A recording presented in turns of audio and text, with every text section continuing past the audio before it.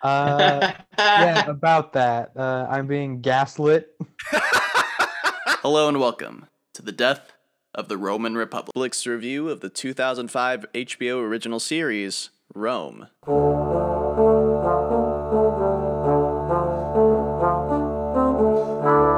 get my right notes up. Sorry, guys. Okay.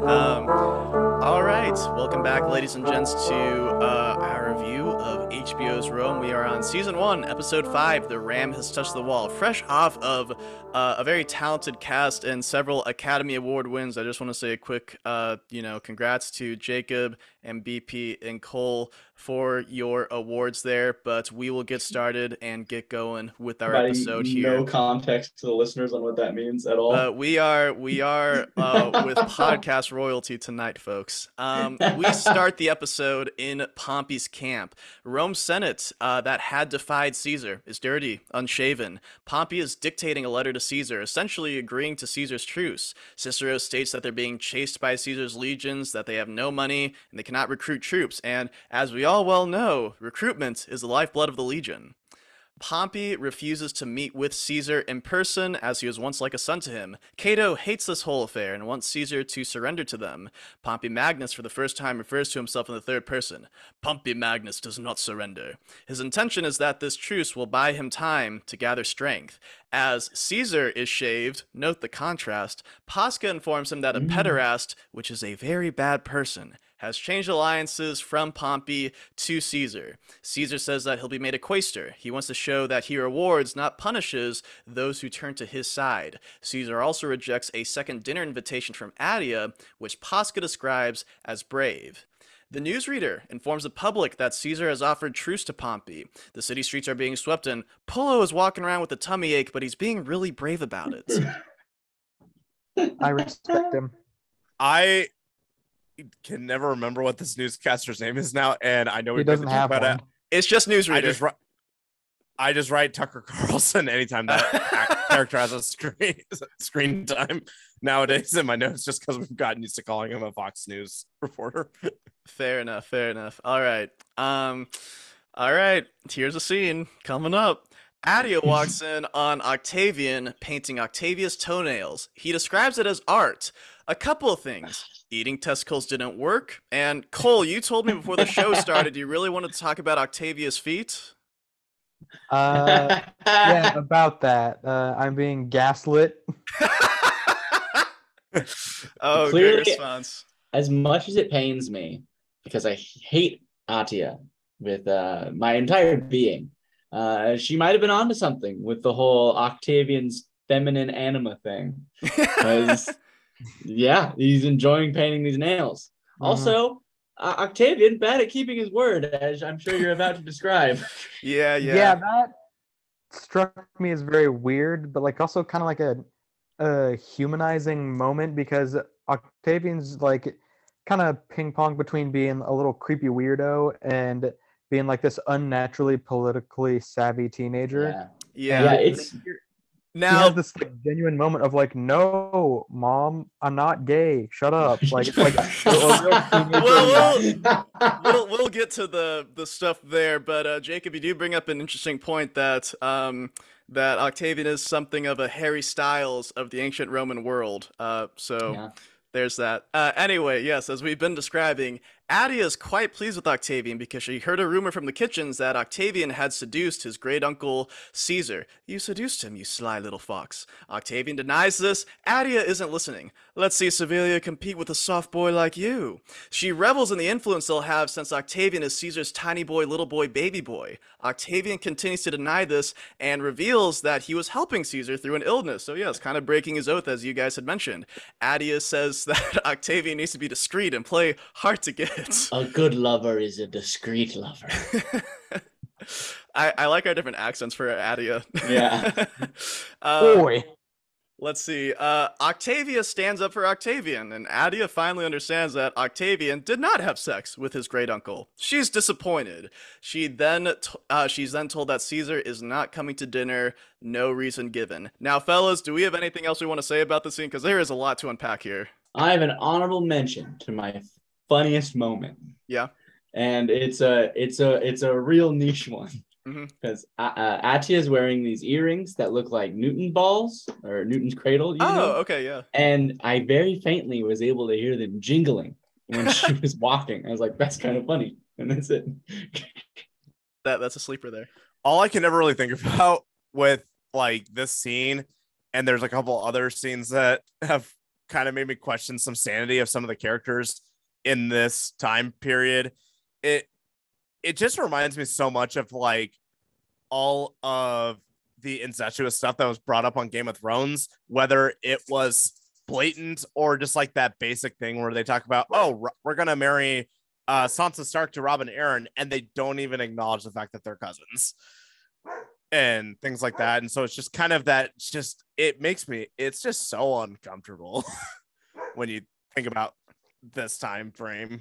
BP, you're bringing up like, yeah, cousin marriages. That's actually, I mean, do you want to start a civil war in this podcast group? I know there are very sharp lines on that issue. I was gonna say, I mean, I'm not gonna.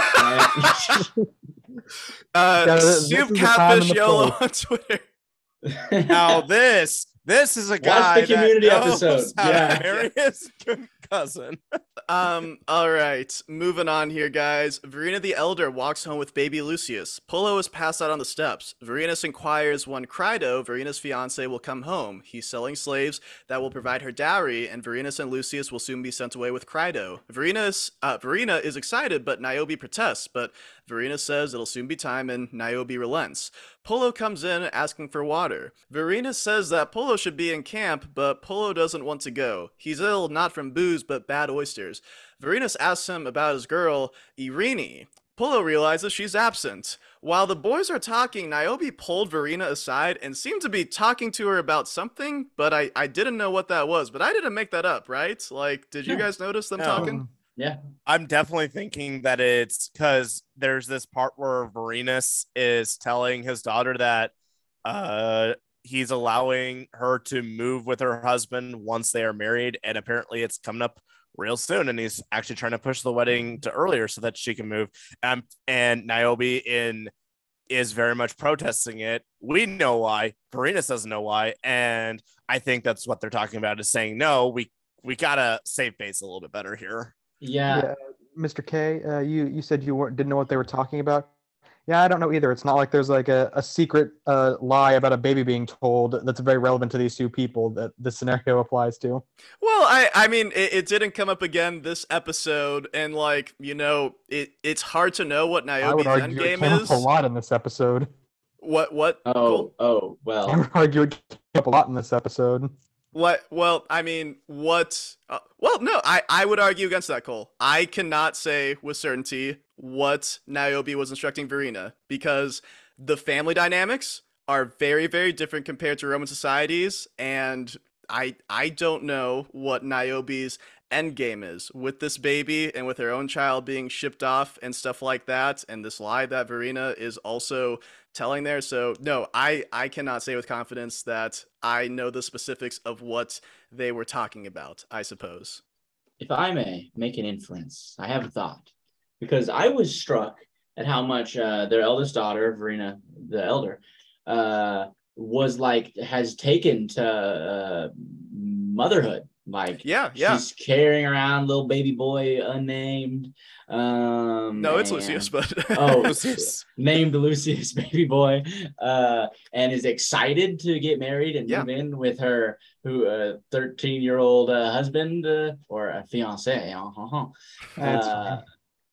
And like, I always thought it was like a sham wedding before this. Like, they were just two kids running around on the block and they happen to know each other. But no, it turns out maybe they do fancy one another. So maybe my thought is here, right, that Niobe's like, hey, Verena, pump the brakes. You actually cannot take care of this child. What are you doing? Be a little more apprehensive about the whole thing. Come on now. Yeah. But I don't know. Yeah. We'll see what unfolds. Verenus and Polo search for Irene.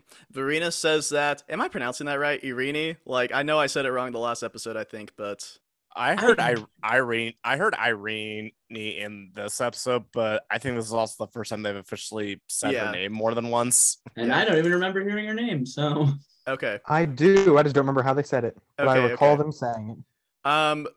Anyway, they're searching for. Verena says that even if she isn't found, it'll be easy for Polo to get another, but Polo says he doesn't want another girl, and he wants to get out of the 13th Legion. Irene calms him, and he hasn't even touched her at all. They find her, and a guy demands Polo pays him for her release. Bad idea. Polo is about to pulverize him, but Verenus buys her freedom. Polo needs a place where she'll be safe, so Verenus tells Niobe that Irene is going to be their slave, as Niobe has wanted a slave. Niobe says she doesn't want Irene, though. She says that Irene has strange eyes, and Verenus says, "You drive me insane." And a laugh track played through my speakers. Verenus insists ultimately that she stays. I want to say something about this whole Polo and Irene thing, just because like a lot about this like situation confused me, and it was mostly that like, did Polo just like lose her like in some like The Hangover-esque shenanigans? Like what happened there? How did she go missing? And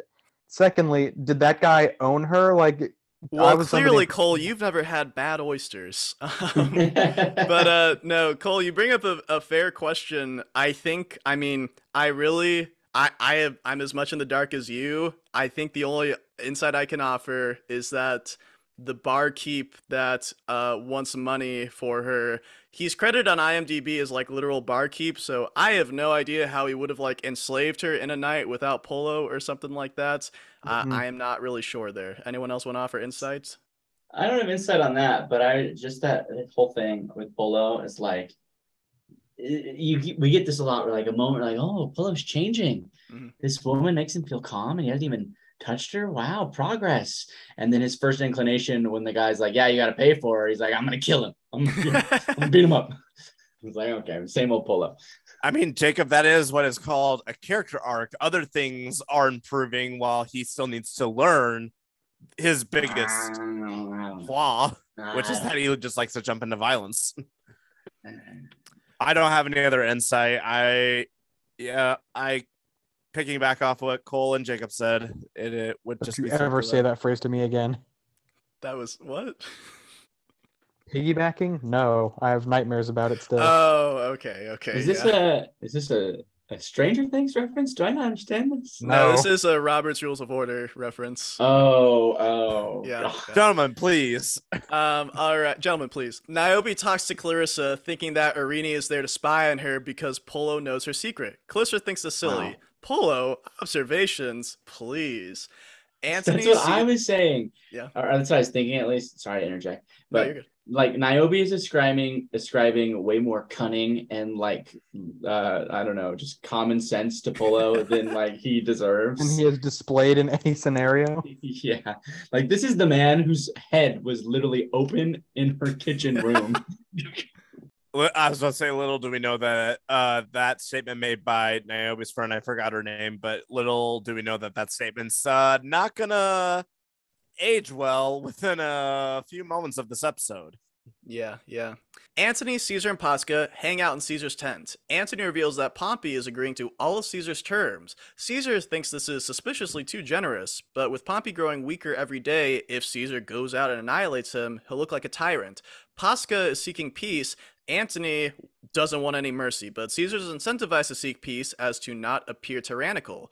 Then they realize that Pompey refuses to meet Caesar in person. Caesar mulls over the optics of this. He refuses to meet me! Caesar can't attack Pompey over this insult, and it would be justified to the common folk. Antony wants to leave immediately, but Caesar calls for patience. Antony is frustrated that they wait and do nothing. I had this as like a note of comparison. We talk about how in previous episodes, these episodes are kind of like chessboard games almost. It kind of just shows the experience that Caesar has in the political realm, where he is very much wanting to play a game of chess, whereas Mark Antony is wanting to play a game of checkers, which usually ends a lot faster than a game of chess. I would say it's more like Caesar wants to play a game of chess, and Antony just wants to stab the guy that's trying to play chess with him. Both apt comparisons. Hold on, Jacob. What's your game reference? You know, all three of you gotta have one. Caesar wants to play backgammon, and Anthony is like, backgammon? Is that invented yet? I thought that was a Chinese thing. And have we met them? I don't. Vorenus goes to the slave markets, and a salesman informs him all of his slaves have died from the black blood flux, except one boy whose sale will be enough to provide the feed bill that Vorenus owes him. Vorenus takes the boy home. None too pleased, more like manhandles him home. Niobe is confused. That was so funny. He's just holding him like a small dog. Because he's not walking fast enough, Yeah. Vorenus' luck remains the worst in the world. I feel so bad for this man. Like, literally, every single episode, some new terrible thing has befallen him. Couldn't even I sell feel his for the slaves. most part, he doesn't deserve it. Yeah. If any of you have seen Hereditary, that dead body with the bugs floating around it, if you've seen Hereditary, you know exactly what I'm talking about. It reminded me of that one scene in Hereditary that I will not dare spoil, but you know exactly what I'm talking about. Let's see. Niobe's confused that Vorenus went to make some money, comes back with a small child, and their fortune went up in flies. Vorenus' daughters are excited to keep the boy, but Vorenus says he'll soon be sold. Nonetheless, they want to name him Rubio after a treasured bird. Vorenus says he'll think of another way to make money. Cut in real quick and say, in Vorenus' defense, he wasn't up in arms when he returned home and suddenly there was an extra child. Why does Niobe get to be mad when there's an extra child now? He was up in arms. He was up in arms. He calmed down pretty quickly. Once it was like, oh, it's not mine. It's like, okay, she stayed mad when the situation was explained. Okay. I have an honorable mention for my favorite moment of the episode in this scene. Yeah. And it's just one quick sentence spoken by Verena the Younger, I believe. It's, as you said, we should name him Rubio after my pigeon that died. It is such this weird small moment of world building where it's like, oh, Verena the Younger had a pigeon named Rubio, and I didn't know that about her before. And wow, life has been prescribed to this character. I just thought it was now that's one whole thing you know about that character. Exactly. Well, it also kind of shows just how they feel about slaves and other people outside the Roman tribe, as it were. You are equal to the pigeon I owned. Yeah. Even if he'll, be cared for like a pet pigeon. But yeah. Let's see. Caesar and Servilia play dice. Dice escalates into playful sexual banter, but then Servilia gets real and tells Caesar to never leave her again.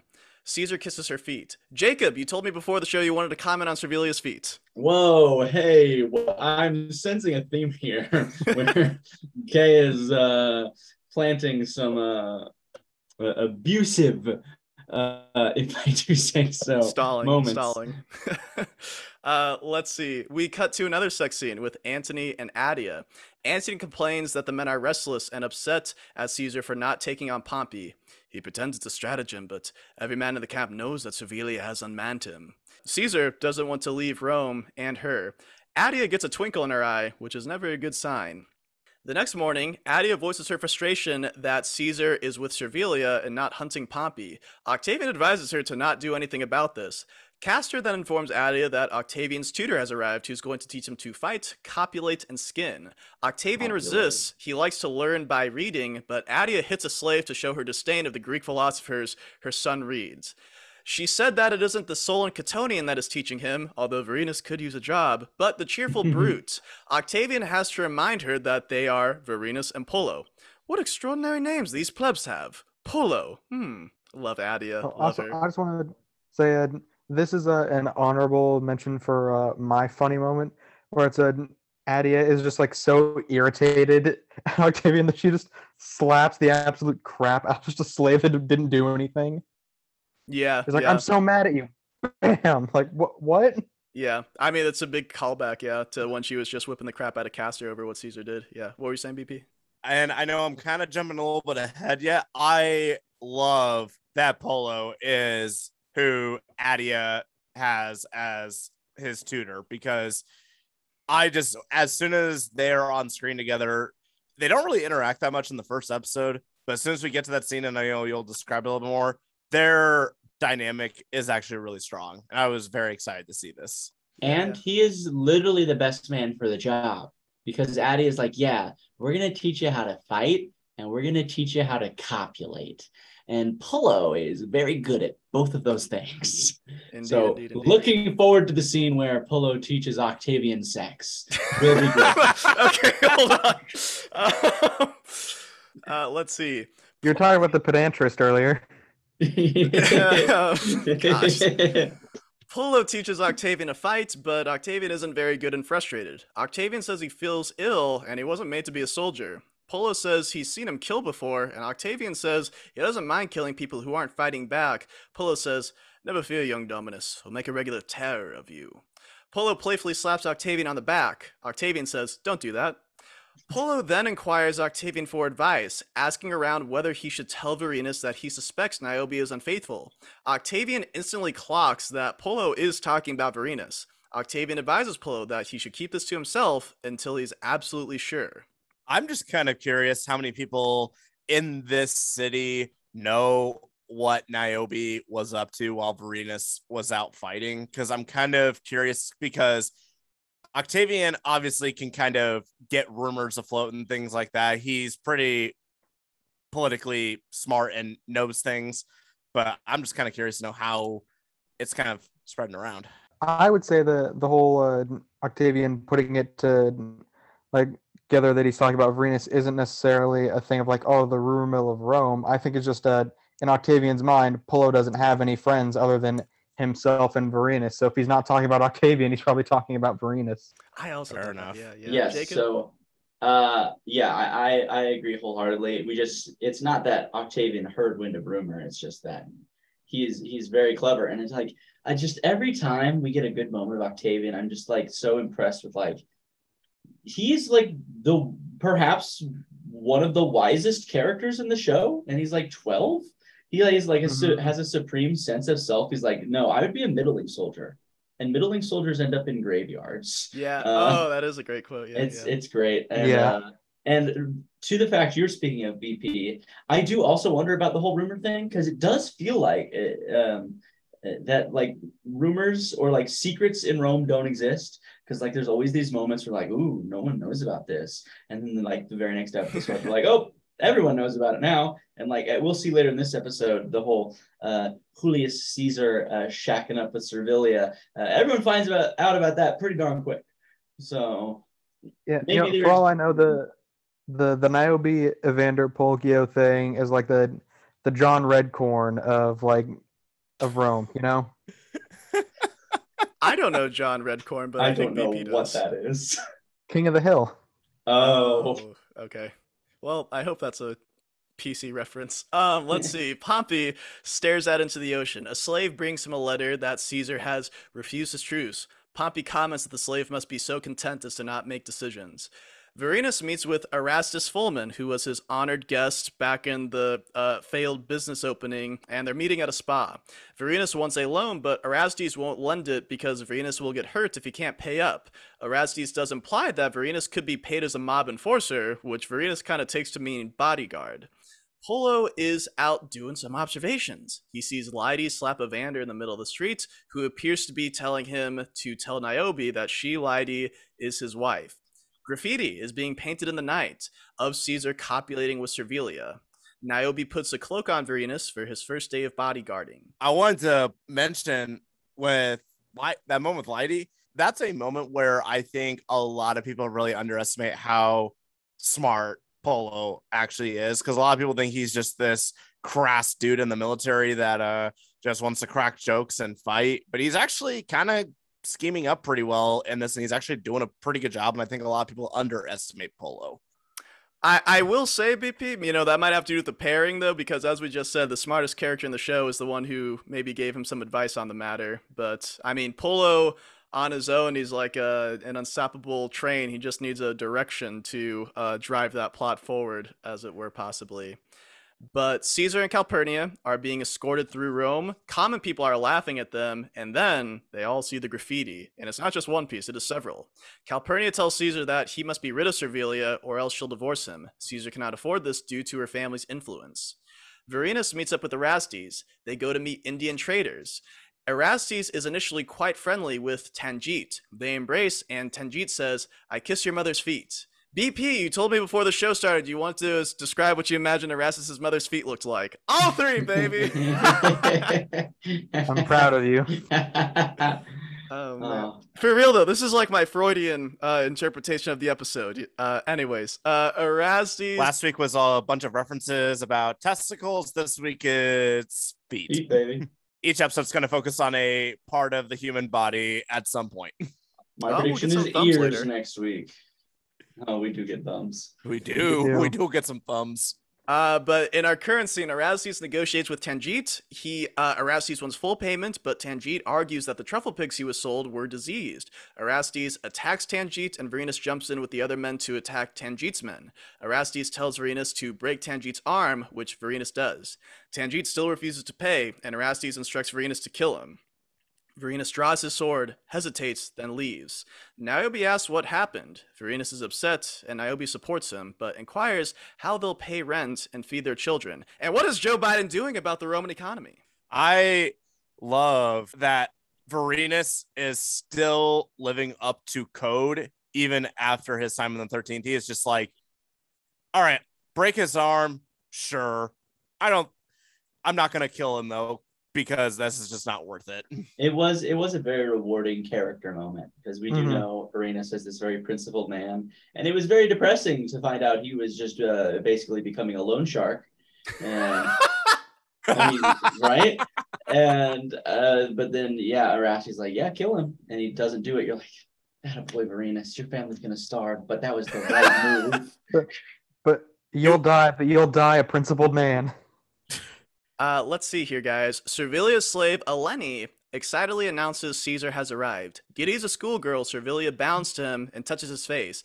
Caesar slaps her hands away and says he regrets that he cannot stay. He is saying goodbye to pursue Pompey and that he will not see her again. Caesar refuses to allow her to touch him and is stern. Half of Servilia's face is bathed in shadow, and she's confused. Caesar says he loves her, but the Republic is at stake. At the invocation of the Republic, that Caesar is going to break up with her over politics, Servilia swipes at him and scratches his face. Caesar slaps her hard. Servilia is shocked, then Caesar hits her twice more after seeing the effect. He has a cold look on his face. I don't think he planned to do this as he walked in, but he knows by doing this, and the 2 extra hits are going to sever the ties. Mhm. He says he loves her. I know after the first episode I said that Caesar loves Servia. This conversation proved to me that he did not. Oh no, I will get to my thoughts after another scene actually that ties this all together. But I just feel so bad for Servilia. Yeah, I like to bring up an interesting parallel here that when there was no proof at all that Caesar was in love with Servilia, BP said, "Oh no, he's in love with her." But now in the scene where Caesar literally says, "Like I am in love with you, like I do love you," BP is like, "Nah, he's not in love with her." Not a chance. The anti-proof. It's the political statement, like how last week how Caesar was saying, "Please lift your heads up." It's like he's saying he loves her, but it was she's more of a political maneuver for him. But Julius Caesar gains nothing by playing Servilia. This is true. Fair enough. Anyway. We'll feel bad continue for on, her. guys. Adia and a slave are laughing. Octavia asks why she is so happy. Adia, I don't know if anyone else caught this. Did anyone? Well, Adia spits out a grape seed. Nope. Yeah. I didn't. I got it. Yeah. Okay. I caught it. Maybe I'm I blanking. got it. Adia spits out a grape seed. The slave catches it and eats it. Okay, yeah, I did see that. Adia discloses nothing why she is so happy.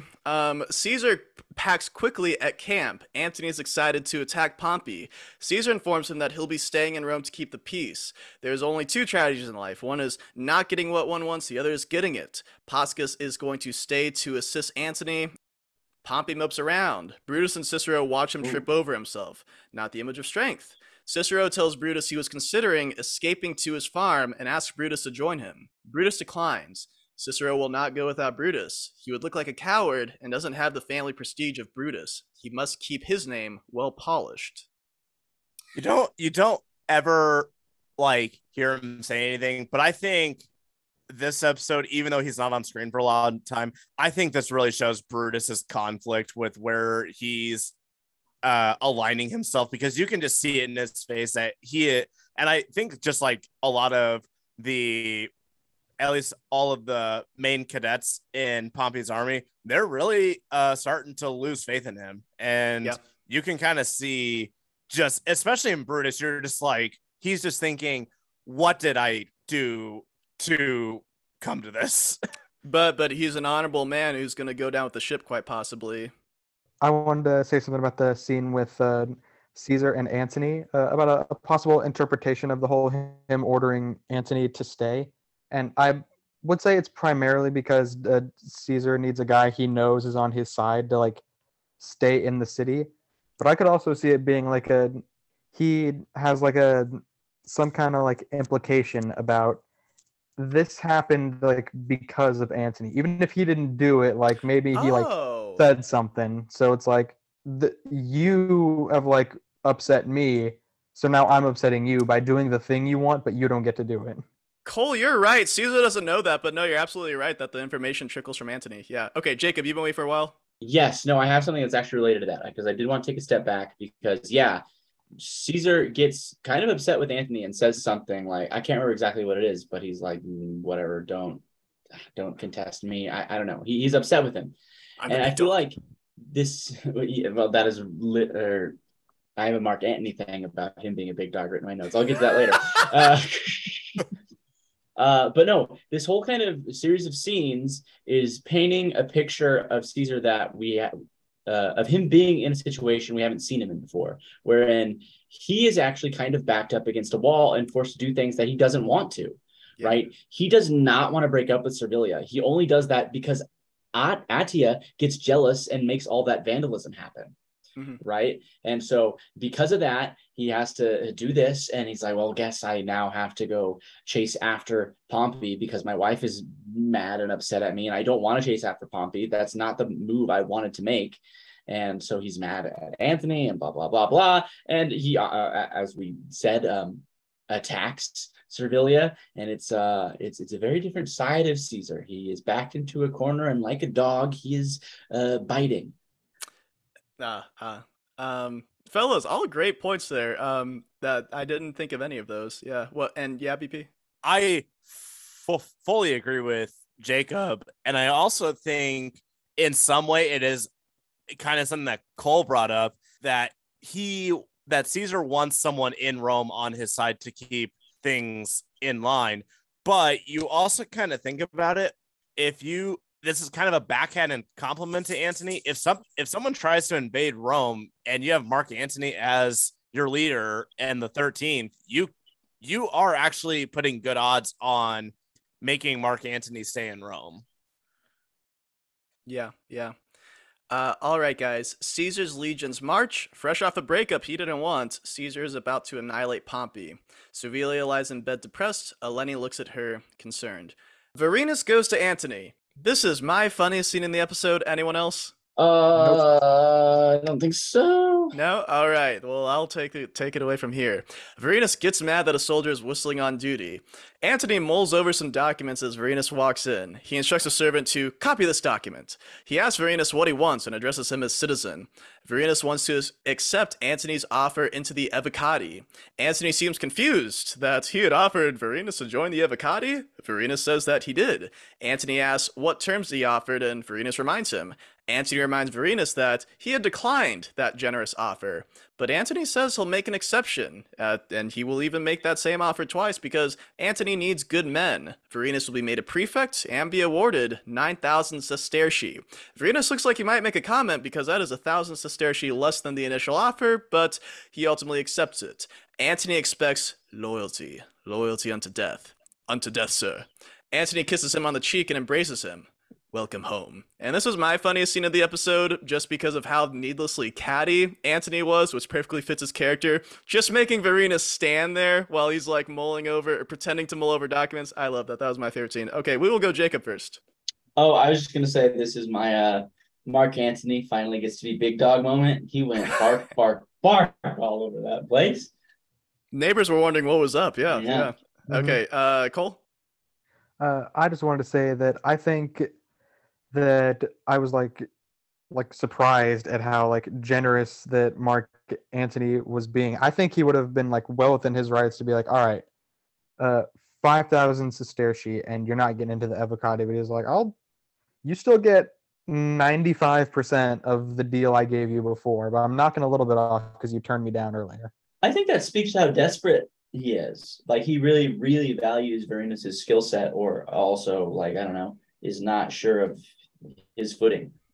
Yeah. Oh, yeah, that's a good point. BP, how about you? I definitely just see the scene. I'm just kind of like, oh, what a way to just toy with an individual, just to be like, oh, I made you this offer.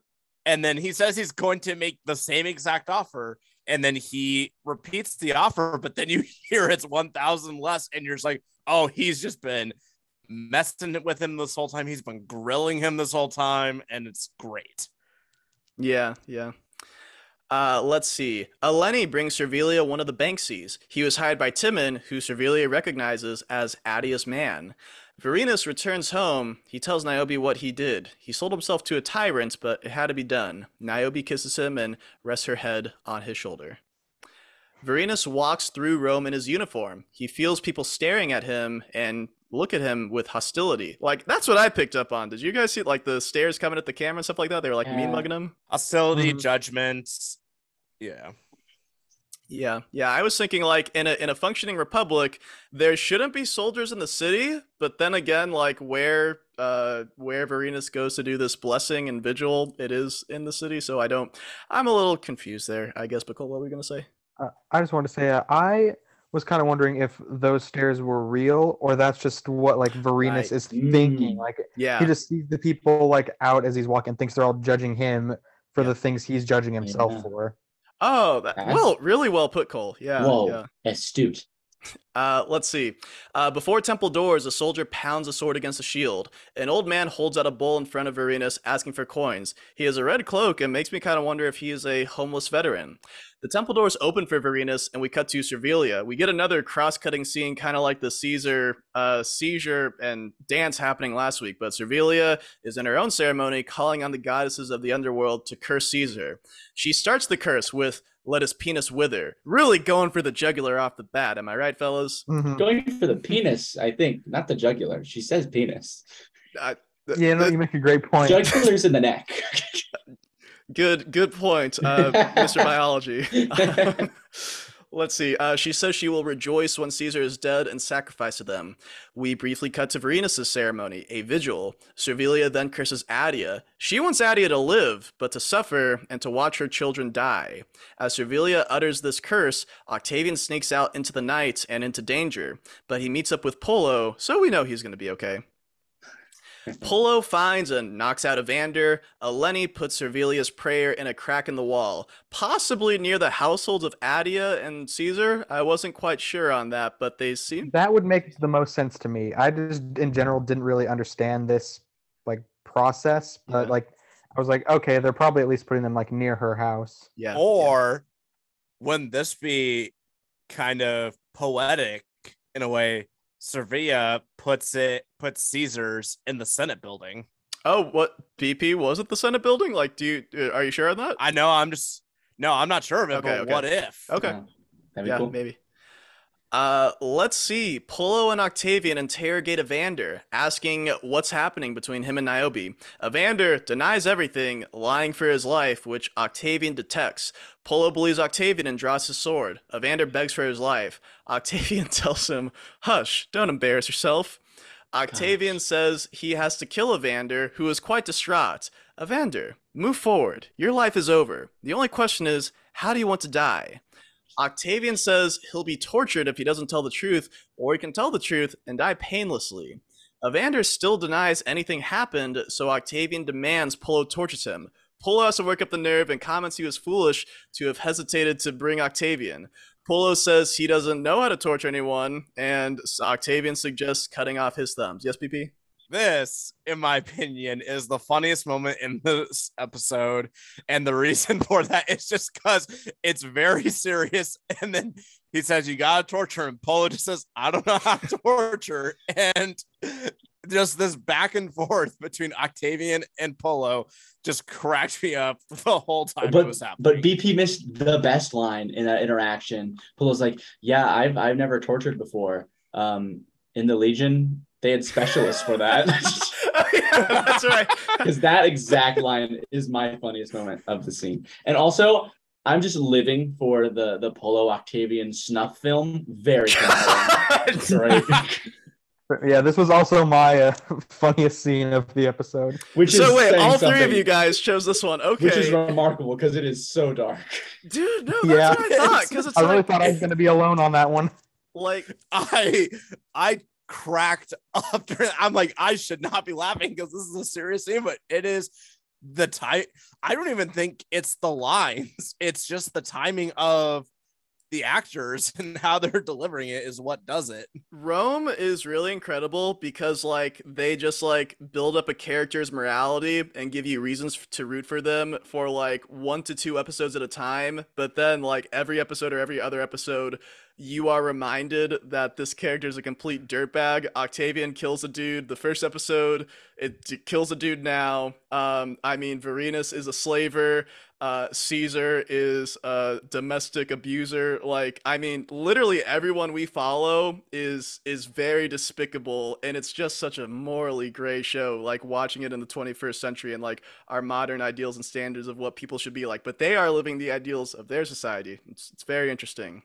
We'll continue on to this scene here. Not wanting to lose his thumbs, Evander reveals that he and Niobe were lovers. Polo goes to kill him, but Octavian tells him to wait, sensing more. Evander says there's nothing more, and Polo tells Octavian to take his thumbs, which he does. We cut briefly back to Varinus' vigil, then back to Evander. We can tell time has passed because he's been bloodied and beaten with the big black eye. He finally reveals that Lucius is his and Niobe's child. Polo then finally kills him and drops him in the sewer. Varinus is given a sacrament of blood, thematically consistent. Polo and Octavian leave the sewer. Octavian says they must never speak of this again, and Polo agrees. I do have some final thoughts on the whole sewer snuff film scene. Sure. It was just every part about it was good. Like we talked about, it had its funny moments, but it is actually like super effective. There's some like history foreshadowing stuff I'll talk about in our history segment that I really enjoyed. And it actually is kind of a redeeming moment for Evander Pulchio, because in our past episode, we kind of talked about how he might kind of be like a dirtbag. Like, you know, he cheated on his wife with his wife's sister. But like multiple times during this torture scene, he's like, just kill me. I'm not going to tell you anything. Just kill me. Like he's trying to preserve, like, I don't know, Niobe's honor or dignity. Honor and like safety, because Niobe has said like more than once that she thinks Varinus will kill her if he finds out. Yeah, and so I'm like, Evander Pulchio, wow, look at this guy. I also see this as a moment for Polo because at the very when Polo and Octavian are first interacting, he's trying to get the answer so that he can tell Varinus, and then when he finds out like every detail and also the way he got every detail, it's very much just like, he can't handle it. Great lengths. He can't handle it because he's such good friends with Varinus that he just kills him. I thought that was a great moment too. It like really speaks like, wow, Polo really considers Varinus like the closest person in his world, pretty much. Oh yeah. All right, guys, we'll put a bow on this. The priest in Varinus' ceremony invokes a blessing from Mars that Varinus should be protected. Varinus leaves the temple. Caesar rides to see Pompey's camp burned. He's informed that Pompey has sailed for Greece. End of season 1, episode 5. Bing bong. Thank you, gents. Just real quick overview, general thoughts of the episode. I really like this episode. It was pretty awesome, like good advancements. And again, we see big showcases of Octavian intelligence. I think that's what shines through the most for me this episode. But yeah, what about you guys? I adored this episode. This is my favorite episode. It made me feel very depressed and sad because everyone I liked had bad things happen to them. But I thought it shone. It shined. So this is your favorite episode of television of all time, then, logically, Jacob, yeah. right? Mm-hmm. Yep. It's only it's only the 5th one I've ever seen. This is definitely by far my favorite episode of the season so far. I I know I was kind of the odd one out last week by not loving episode 4 as much, but man, I think this episode just works on all fronts for the characters and the story. I would say this was one of my favorites. I don't know if it quite beats out episode 4 for me, but it was really good. I was shocked about Evander Polkio going out. I thought he was going to be around longer. I definitely thought he was going to die by the end, but I figured that would take a little longer. Also, I don't have this as my favorite moment / theme, but I'm just happy about our ratio with Octavian. He was creepy in the first 2 episodes, but now we've had 3 where he's just been like, admittedly, like sociopathic and like kind of a murderer, but not creepy necessarily. So he's got more positive than negatives. I'm still not confident that will hold true, but for the moment at least, he's in the blue. Cole, speaking of counting up things in the Octavian's household, I think this is the first episode where nothing bad happens to Octavia, and that is something worth celebrating. Yeah, oh my god! Snaps Like, for Octavia's happiness. And like, yeah, she's not even getting like, she's not in the episode that much, but she's not like getting ripped to shreds by Adia. It's because the one scene that she's in, Octavian's the one that's getting ripped to shreds. Getting a pedicure. And what's probably directly correlated? That she's not displaying emotion to anyone. That's probably exactly why nothing bad happened to her. Real quick, guys, before we get to breakout rooms, BP and Jacob, did you guys think that Evander was going to be around longer as well? Yeah, I think I kind of assumed so. Yeah. He seems relatively important. I wasn't too shocked, but I was like, oh, okay. Okay. Also, before we go to breakout rooms, I do have words about Pasca. That is correct. That's correct. BP, really quick, yeah. What did you think about Evander, though? I didn't think that Octavian and Polo were gonna be the ones to kill him. I thought that Varenus was gonna be the one to do it. That was pretty much my thought. I mean, I know that this isn't like considered a spoiler, but like I'm just like, I know who everyone dies later on because I mean, look at history. Yeah, exactly. All right, Jacob, 3 words for Pasca. Pasca's been around for a while, so I feel like he should finally get some kind of proper introduction like this. Yes, Pasca is our good friend Julius Caesar's servant. He's a bald man. My 3 words about him are clever, playful, and wingman. Okay. Yeah. Because while he is kind of like Caesar's slave servant, he is very smart. Like, he's very logical. He's very good at assessing the situation. But like, he takes all of Antony's banter and Caesar's back and forth with like a tongue-in-cheek attitude, takes it all on the chin. He does not, he's in good spirits all the time. And he just has like super good synergy with Caesar. Like, in the scene where they're reading the agreement for truce, and they're like, well, we have to accept this. And Pasca's like, but he won't meet us in person. And Caesar's like, he won't meet us in person? And it's great. It's great. Like, Pasca's always on the same page as Caesar. Like, he just gets him. So yeah, I mean, he's like a confidant, and you get the sense they've been doing this for like decades. That Caesar has owned this dude for decades, and Pasca, he's pretty happy with his station in life. As it were. Absolutely.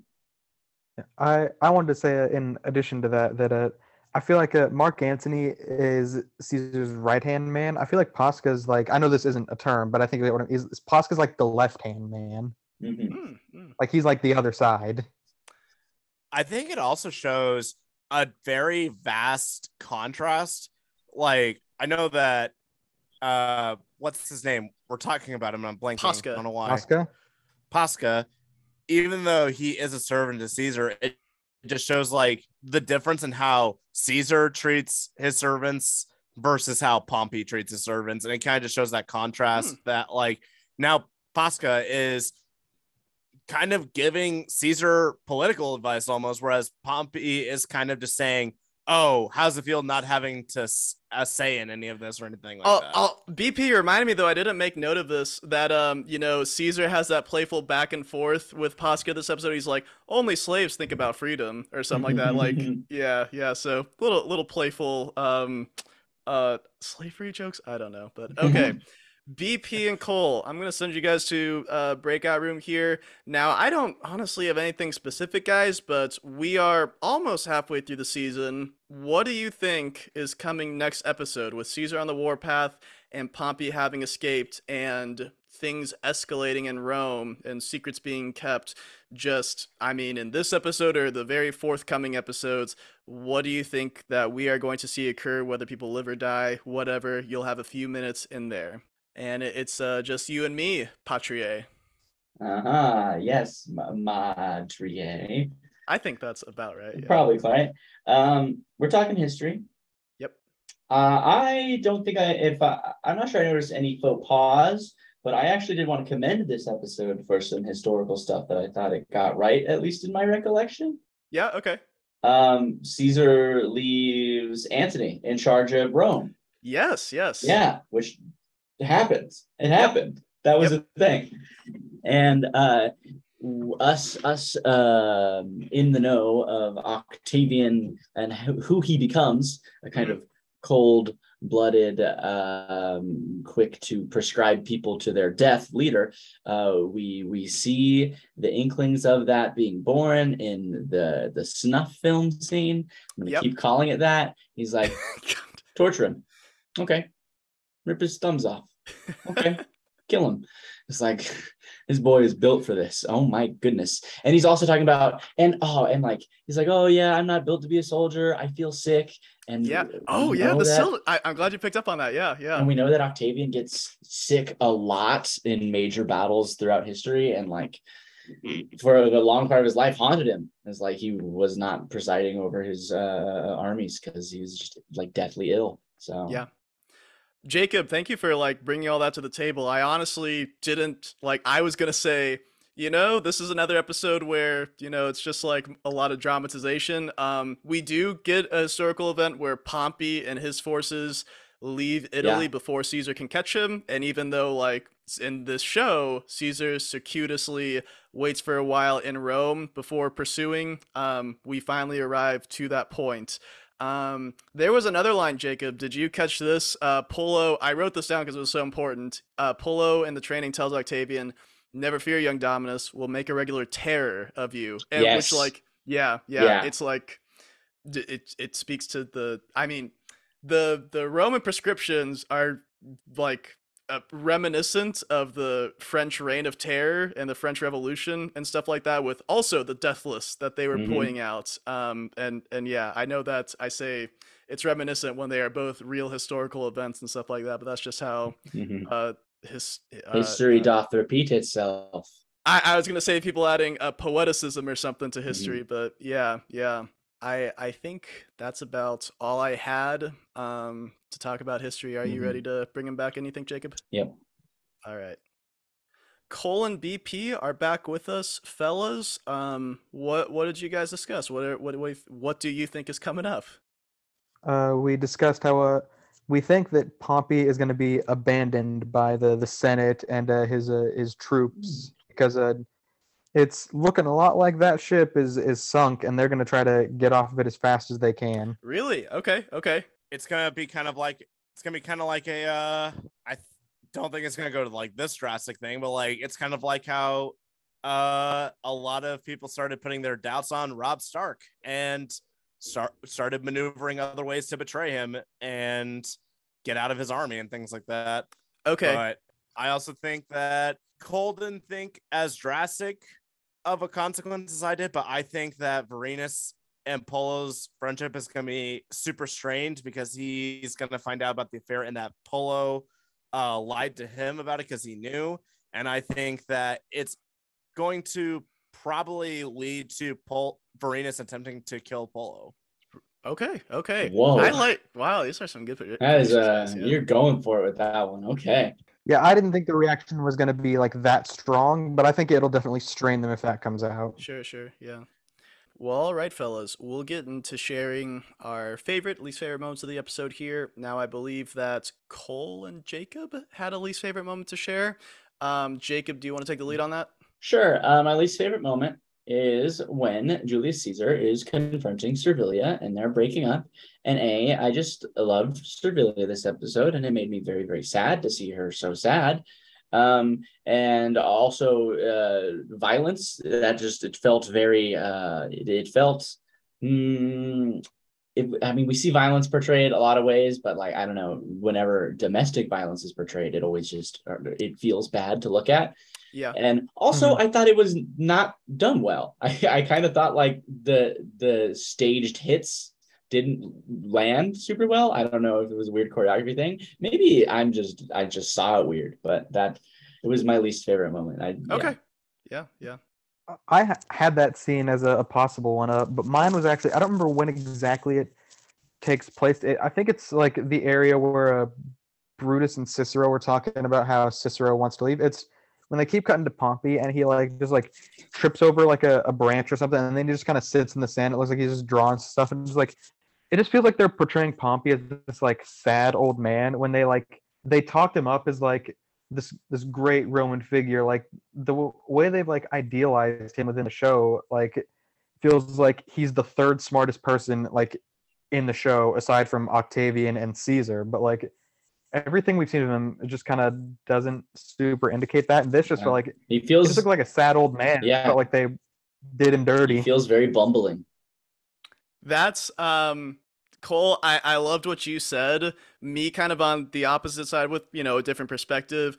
I personally really liked the characterization, I will say, and it is maybe I don't know if subversion is the right word because I feel like that word's overused, but it's a nice subversion or irony that Pompey is somewhat bumbling. But we'll break into, guys, our favorite moments or just favorite things about this episode here. I will go ahead and start because, as always, I guess I'm going to talk for a while. So my favorite thing about the episode was the cinematography and the physical acting this episode, which I thought was above average, and I'll share some of those favorite moments, not necessarily in chronological order. The opening on a bunch of claustrophobic, sweaty men. But no, really, like Pompey and Brutus and Cicero and Scipio and Cato, they're all worried and fretting and very defensive. Nothing has gone their way, and the cinematography, up close and shaky, conveys their plight. When Vorenus is leaving Erastes, he is in the streets of Rome, and he's very confused, and he's looking back behind him at the scene of the crime with Tangite. He wanted to leave the violence behind him, and he's like, it's followed him to where he lives here. Pompey tripping over himself while he walks, showing weakness. I really like that.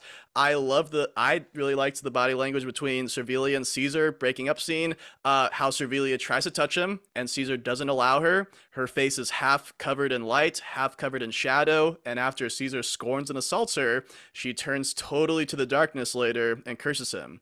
The shot of Antony sitting on Caesar's desk after Caesar tells him that they're not going to attack Pompey was excellent. It begs the question, if there was no Caesar and Antony was in charge, what would happen? The sequence of Vorenus going to the temple and everyone looking at him with hostility is great cinematography. We get a sense of how Vorenus feels others perceive him, and it's well intercut with Servilia's curses. Vorenus wearing his helmet bathed in darkness with blood running down the middle of his face. That shot went so hard. This is my second to last one, and this is probably my favorite. When Vorenus returns from Antony, he is walking heavily up the stairs using the rail. He crashes into his seat at the kitchen table. He has sold himself to a tyrant, but Niobe kisses him and rests her head on his shoulders. And a few episodes ago, they committed to each other and are physically growing closer. And we see that, and I am so lonely. No, I did note that scene down in my own notes. It was a very lovely moment between those two. Yeah, I thought so. Like well. Niobe's been like, it feels like Niobe's been trying to convince herself that she doesn't love Andropolkio at all, and she definitely loves Vorenus. And that moment, it felt like, oh, Niobe does love Vorenus. Yeah. And I had one more to share, guys. Let's see. Feet. Wait, I wasn't supposed to say that out loud. Who wants to go next? Are you Quentin Tarantino? I'm Bob Odenkirk. That happened a couple days ago. Oh my gosh. Oh wait, Jacob, how do you know about that? You've never seen TV before. I know who Bob Odenkirk is. I'm on Twitter. All right. I will go next. I have two favorite things. One is like a technical thing that I noticed throughout the entire episode. Last week, I was very critical about the editing and I felt that it was kind of choppy. This week, I felt anytime there was multiple intercutting scenes happening, I think it was super smooth. And I think that if my dog doesn't leave me alone soon, I don't know what I'll do. I was gonna say, he Anyways, looks like he has wait, something to say too. he does. It's called I Want to Go for a Walk. Anyways, Yeah, is there a fourth feet scene we can attribute to him? Oh God.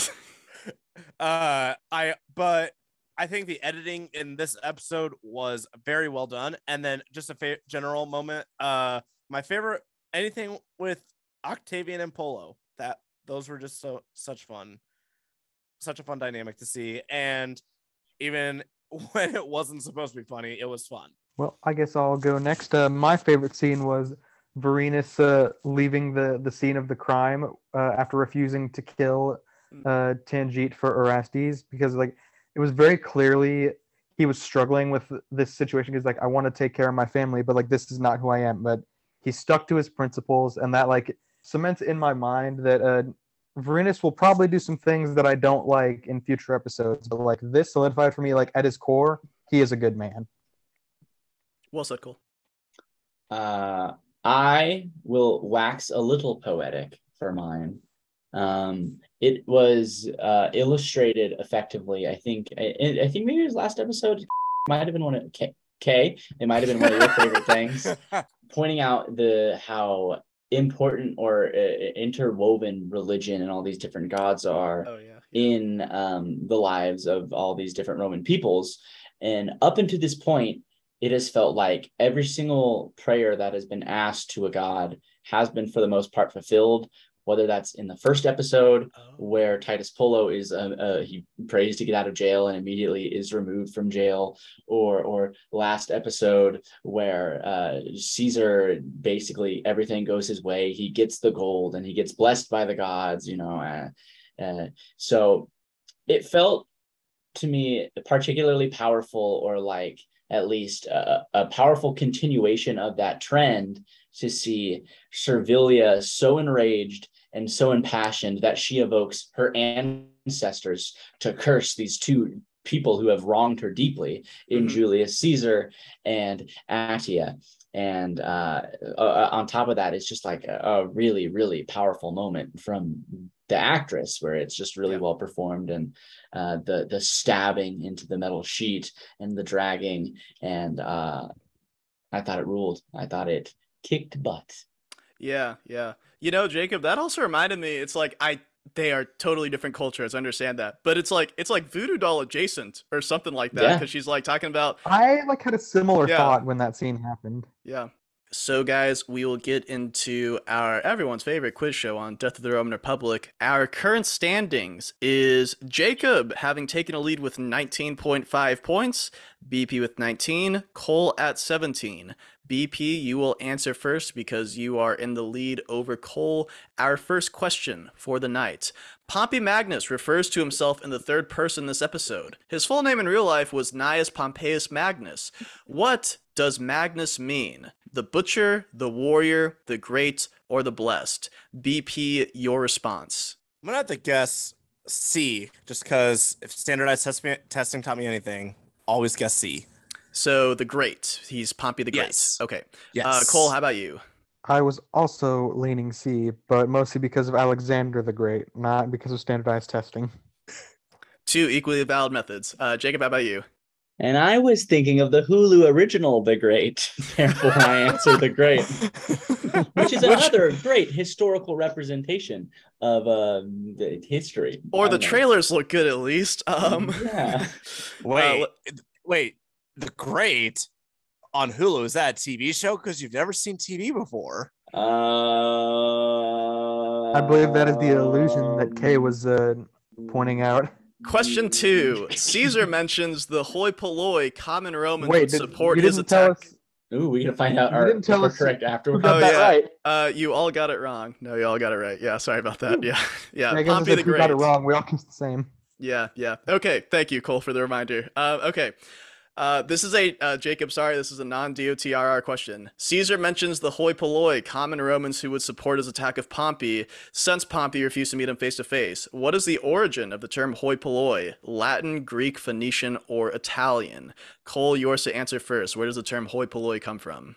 I'm going to say C. I don't have any real reason. All right, guessing Phoenician. How about you, BP? I'm gonna guess Greek. Guessing Greek. Okay, and how about you, Jacob? I think I'm gonna guess Phoenician, and I have a reason, but I won't explain. All right. This is one that BP got correct. The term hoi polloi is Greek in origin. Yep.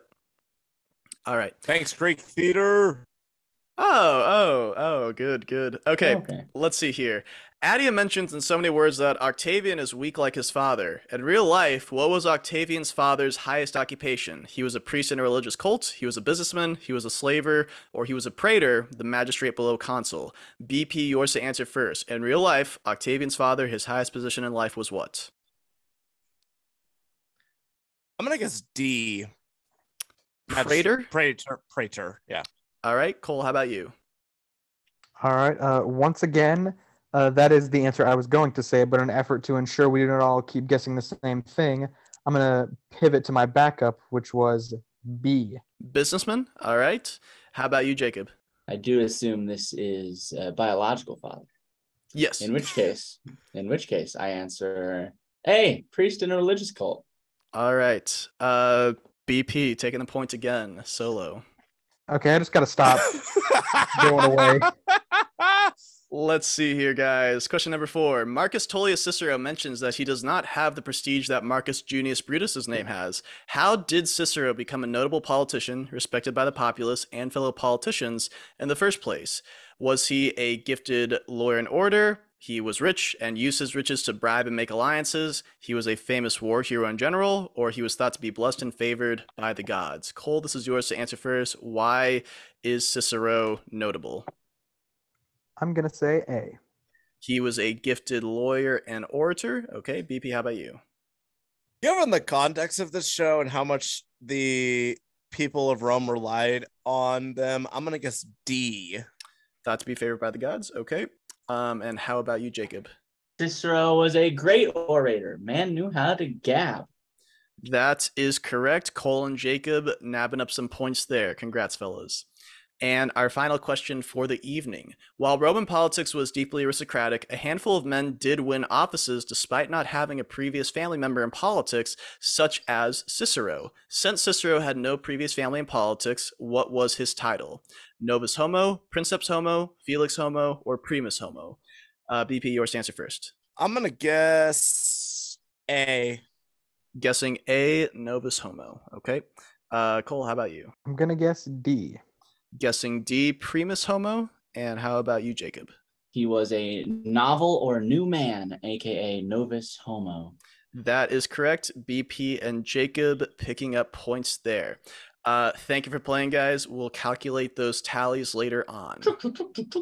Man, I was really confident about that one because I was like, Primus, I think means like first. I was like, first Yes. man because he's the first one. So like that makes sense to me. Yeah, I try to make all of these a reasonable guess. But with that, guys, we'll kind of get wrapping on our episode here. Next week, we are going to be viewing Season 1, Episode 6, Egeria. If I am not mistaken in that pronunciation. You can tweet thoughts about the show at DOTRRPod on Twitter. If you want to learn more about the real history behind this episode, you can roughly listen to the first half of Death of the Roman Republic, Chapter 12, Caesar v. Pompey, that covers this. This episode mostly took creative liberties, and I know I've said this the past couple weeks, but I think we're finally going to get some advancement on this first half of Chapter 12.